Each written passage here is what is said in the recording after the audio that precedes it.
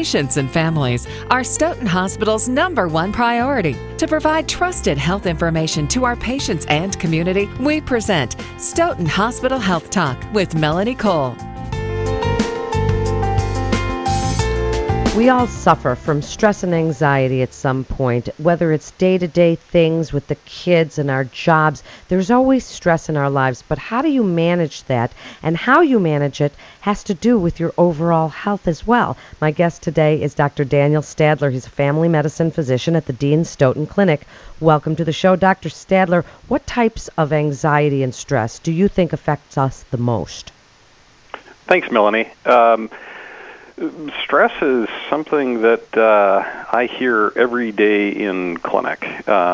Experience it myself. I hear it from patients, and it's hard to answer your question. It comes from all angles. I think you mentioned some of them.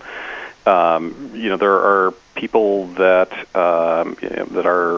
their brains are programmed to be more anxious than others. Not anybody's fault, just the way that their genetics are.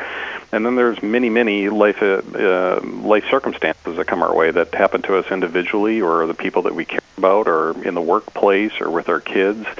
So a lot of sources of stress.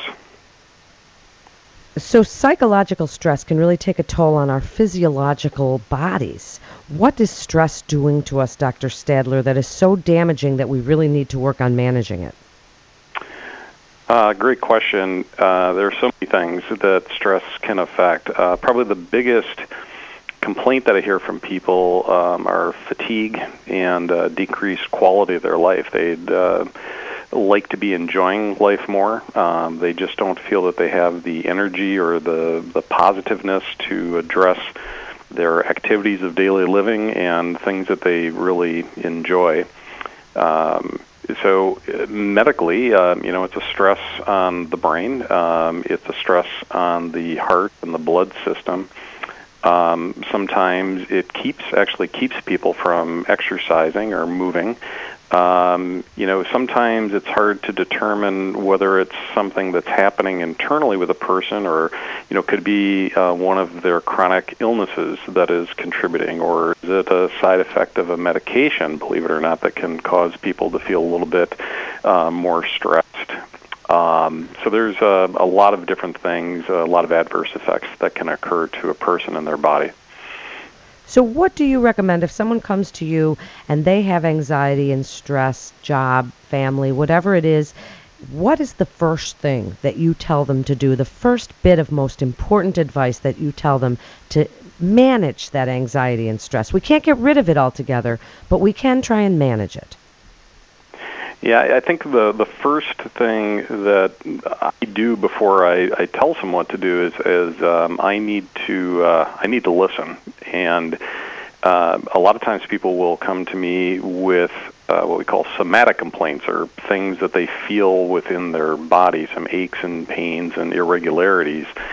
And after I listen and we kind of rule out some important things that might actually be going on to their body, sometimes and oftentimes the patient can reflect on the fact that, there is a whole lot of stress that can be going on. So I kind of listen and just kind of hopefully help the patient, if stress is contributing, help them determine that that's probably the biggest thing, that life events are really affecting them emotionally and physically.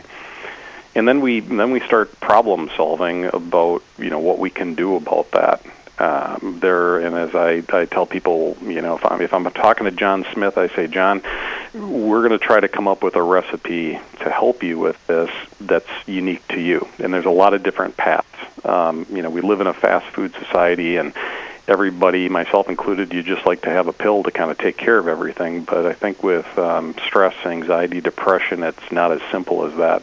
Medications certainly help, don't get me wrong, but there's a lot of different pathways that individuals can take with their stress. And I talk to them about just some very basic things, trying to get a good night's sleep, 6 to 8 hours of sleep per night, preferably, more than 7.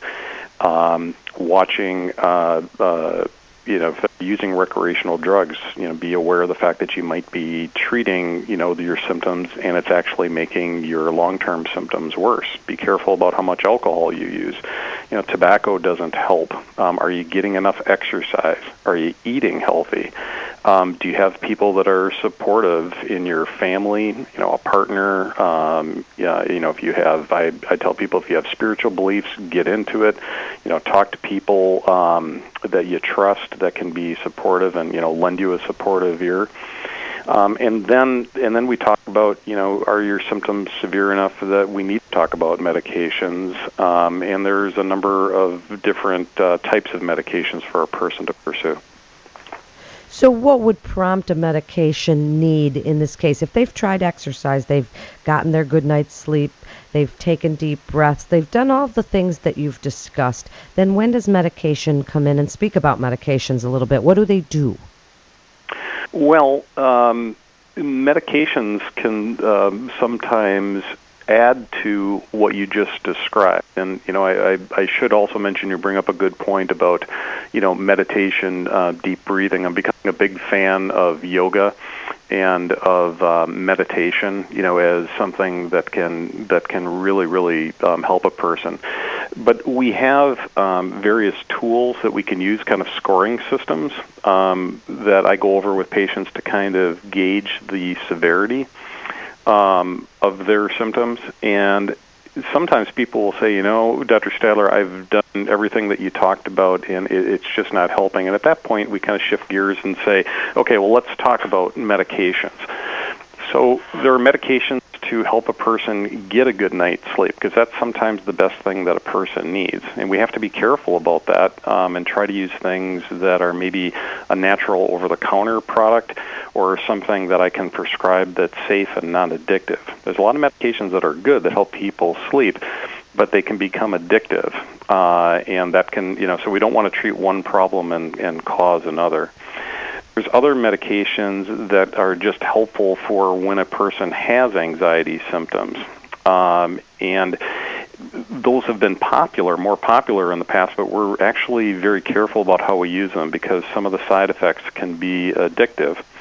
The ones that I try to steer people towards are antidepressant medications that are not addictive, that they're safe to take, and there's something that you take every day to help the symptoms from rearing their head in the first place, or if it's a chronic anxiety problem, to hopefully lessen the severity of the symptoms. As I try to tell patients, it's not going to make problems go away, but hopefully it's going to take the edge off so that you can enjoy life more and, get back to the things that you need to do to, get through your day, take care of your family through your workday, etc. Dr. Stadler, when do we worry or notice that the difference between just our average worrying about these things and actual anxiety that would need to seek treatment? That's a great question, and this is a great time of the year to talk about that as we're entering the holiday season. And just a quick comment on that. I find it ironic that, we see so much advertising and old movies that, talk about what a joy that the holidays can be when, the majority of times I see people coming into my office this time really stressed about the holidays. It's not a relaxing time. There's a lot of new worries that come your way. So this is a great time to be talking about this topic in general. And it's hard to say, when a person, I think it's unique to the individual. There are some people, just the way that they're wired, the way that their genetics are, that they are chronically worried, and they can sometimes feel when they've, moved from a normal level, or I should say a typical level of anxiety to something that's more severe. I like to use the 0 to 10 scale a lot, just like we do with pain. If 0 is no anxiety, what number would you pick? 10 being the worst anxiety you've ever felt in your life. So, we can use a tool as simple as that. And if people have never experienced severe anxiety before, they will oftentimes come to the clinic either talking about that, or as I mentioned before, they'll sometimes relate it to kind of a side effect of the anxiety. They'll come in and they'll talk about, I can't sleep, or my heart is pounding, or I'm just so tired. I can't sleep.